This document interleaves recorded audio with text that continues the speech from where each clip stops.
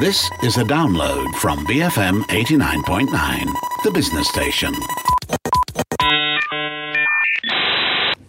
BFM 89.9, I'm Sharad Kuttan along with Julian Ng and Ibrahim Sani, taking up to 10 o'clock with the S&M show. There you go. That's Stocks and Markets. That's Stocks and Markets in case you're thinking of something else. Today we're going to talk about SPACs, which is short for Special Purpose Acquisition Companies.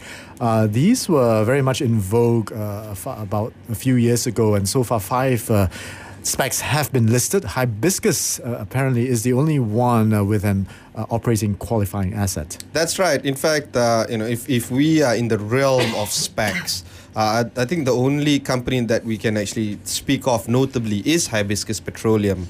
But if you can look at the Hibiscus Petroleum share price, it actually dropped more than 50% yesterday. And in fact, the trading was actually suspended because of this drop. Generally speaking, SPACs is not a good idea to do, to go into new greenfield businesses. But I guess, sometimes you just can't avoid this whole business model. So why is it that these vehicles are created in the first place? I mean, what are they best for? If you're saying they're not good for greenfield, what are they good for? Well, the stock markets are a platform for you to take all kinds of risks.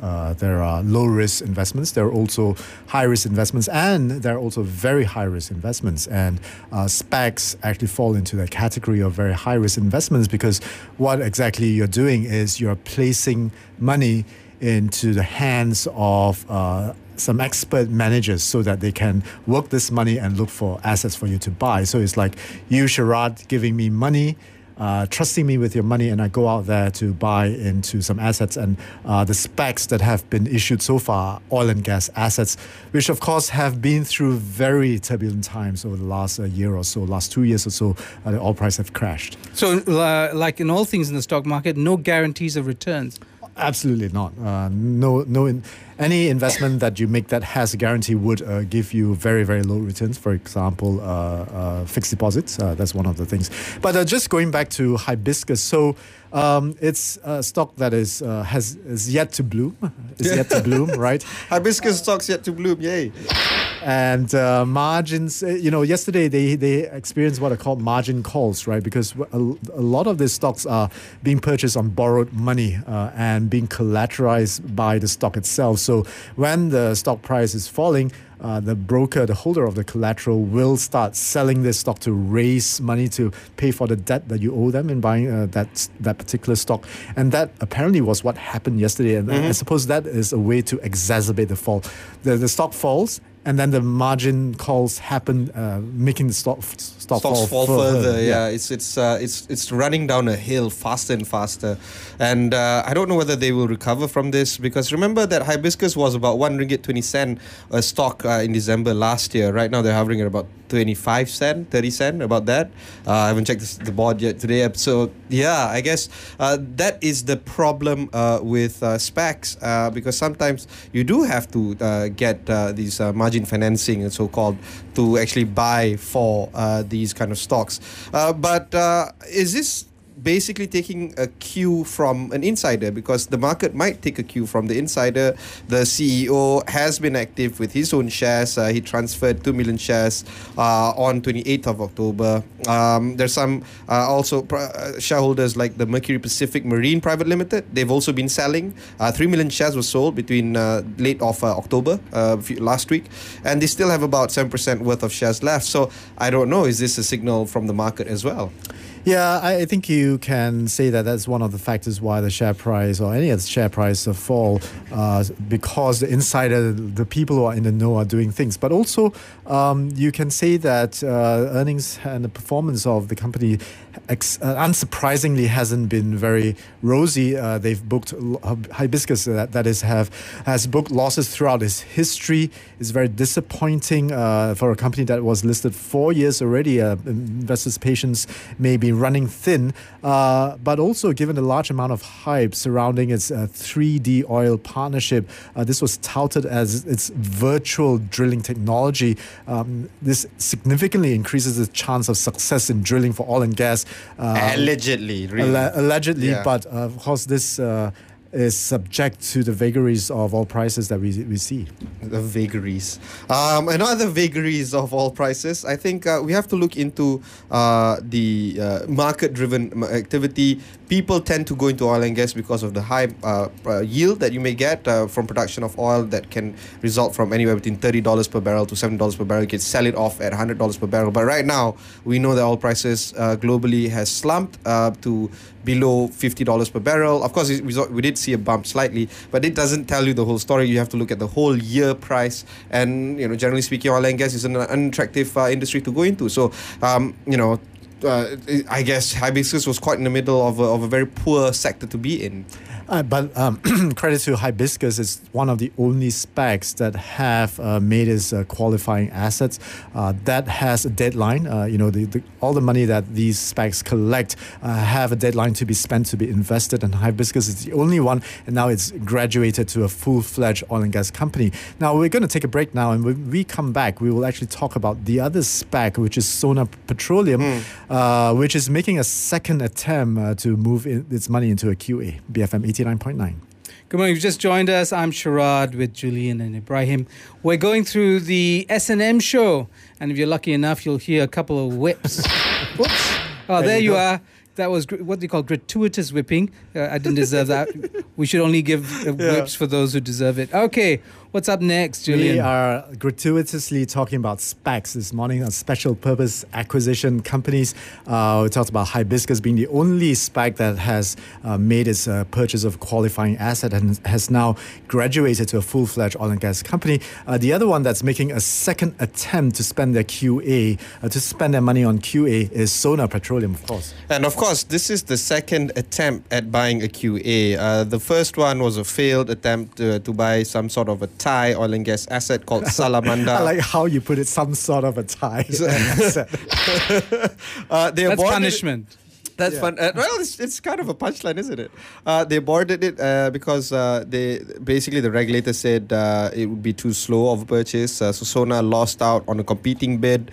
So right now, Sona is looking at buying another oil field or another QA called the Stag oil field. This is located in Australia, in fact about 60 kilometers offshore of Western Australia, and it has a 50-meter depth of water, which is rather shallow actually, and they have been in production for a few years now, since 1998 actually, and the idea here is that they want to buy this this QA at a very attractive price, at about $50 million US dollars. Now, I'm pessimistic about this purchase because again we saw SPACs not making good of their purchase acquisition, and if Sona does pull this off, then the question is it a good time? Because oil prices are at record lows anyway.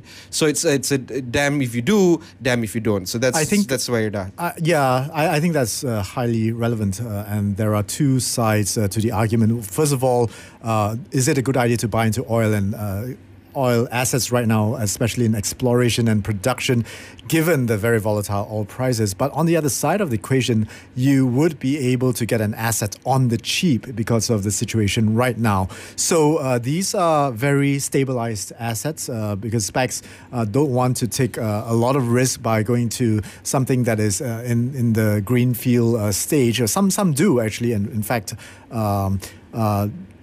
some of the other SPACs are talking about that. But this one, I think, is an old oil field. So it would be stabilized and it would be providing some sort of possibly, hopefully, regular income to its holders. Right, so this is not for people who want a quick return on their investments, perhaps people with deep pockets and time on their hands? Yeah, that's true. I mean, it's volatile. So anything, the riskier the product is, the more returns that you expect to get over the long term. But in the short term, you got to be content with the kind of things that are happening, the kind of factors that are causing oil prices to be very volatile. So not for the faint of heart. Not every time the stock market goes up or down, or the prices go up or down, you kind of have a little heart attack. Yeah, that's true. I mean, this is the thing, right?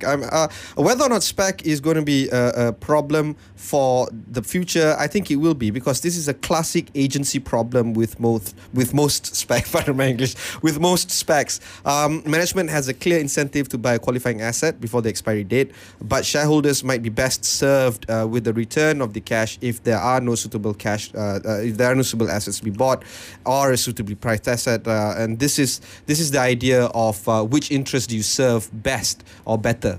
I'm not sure if I totally agree with this argument, although I think it's valid and it's relevant because in any stocks, not just SPACs, right? In any stock, management sometimes may not have the same kind of aspiration as the shareholders and vice versa as well.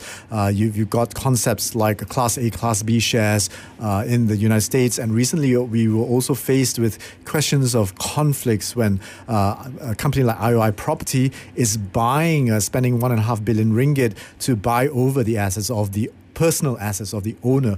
But as far as SPACs are concerned, I think the SC Securities Commission updated their rules on SPAC not too long ago, and SPAC shareholders actually are protected in the sense that 90% of the IPO SPAC money has to be put in a trust account, and if you voted no for the purchase of a qualifying asset, you can get back that 90% of the trust money in full. The shareholders at that level are very well protected by the rules that SC have made. Now, of course, when we talk about this as well, we have to remember that everything is revolving around currency, and sometimes the impact of a weaker ringgit on IPO proceeds from SPACs do take a toll. Let's take a look at Click Energy, for instance, CLIQ Energy. Their listing date was in April 2013. It was 3 ringgit against the dollar, and IPO proceeds as of listing was about 360 million ringgit, or about, because it's 3 times, so it's about 120 million US dollars. But if IPO proceeds as at if happened today, it would be at 88 million ringgit. So that's a change or a drop of 27%. More than a quarter of value would be lost. So this will happen preceding this event, because we can't stall an IPO if the IPO has been scheduled for a certain time. And if you do stall it, then it will reflect badly upon the shareholders. But I guess this is the common problem with going against a very weak ringgit in the market. I guess it's also a continuation of the discussion on whether there is an agency problem, whether management's aspiration represent the aspirations of the shareholders. In this case, they are forced to buy into an asset at a time when the industry is going through some very challenging moments, as well as the ringgit has weakened sharply. The other thing that also causes some kind of problem is the fact that you're investing in expertise, and there is no easy way to value that kind of expertise because how is the management going to be paid? Yeah, that's true, because management is going to be paid with either a big salary or a big bonus, or is it supposed to be given with more shares than others? There is no basis of a quantitative basis. It's always the number of years that you've worked, the number of projects that you've worked. So this barometer of changes will continue to happen. So I guess it does boil down to the arbitrary position of the management to decide that this guy is valued more and we will pay them more in this manner than others. But this is an arbitrary motion, and this is a problem that SPACs face actually because of the expertise. So question, right? What if somebody says that you pay me because I'm an expert and issue shares to me at 1 cent and the listing price of these shares is 70 cents, right? Which is what happened before. The multiple of IPO price is many, many times higher than what the managers receive them. Would you actually invest into this stock? Yeah, I mean, it's tough. It's tough because they're experts, but they want shares on the cheap. On the cheap. Well, hold on. But can we talk about experts, right? Within a particular field, people become known as experts. They're well regarded. They have published. They are reported. They do interviews. And your expertise is a function of your visibility, for instance, in the public sphere. So so it's not that people are just making claims out of thin air, right? You can actually verify if somebody says they're an expert. But how much do you pay this person? Do you create money out of thin air, which was what the original structures of SPACs tried to do until the Securities Commission actually changed the rules and accorded investors a lot more protection? Yeah, agreed. And I think what is more important is back to your question, Julian. I don't know whether or not I would pay 1 cent for the share, but later on, knowing very well that it might earn 70 cents or 80 cents during the IPO. I guess in many ways, what somebody gets paid is also a function of what you think the future is going to hold. Experts might have brilliant ideas and you pay them for those intangibles, don't you? Right. I guess the argument here is really the governance structure of SPACs. Of course, when you make an investment, you have to be aware that it's risky. The regulators are not there to protect to make investing decisions on your behalf, right? You take that risk on your own.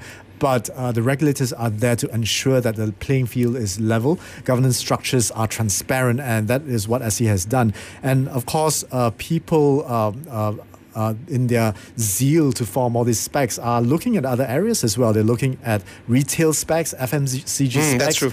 Property SPACs, and so on. In fact, retail SPACs as well as FMCG SPACs have obtained, particularly FNB, has obtained a regulatory approval for about 400 million ringgit worth of IPO.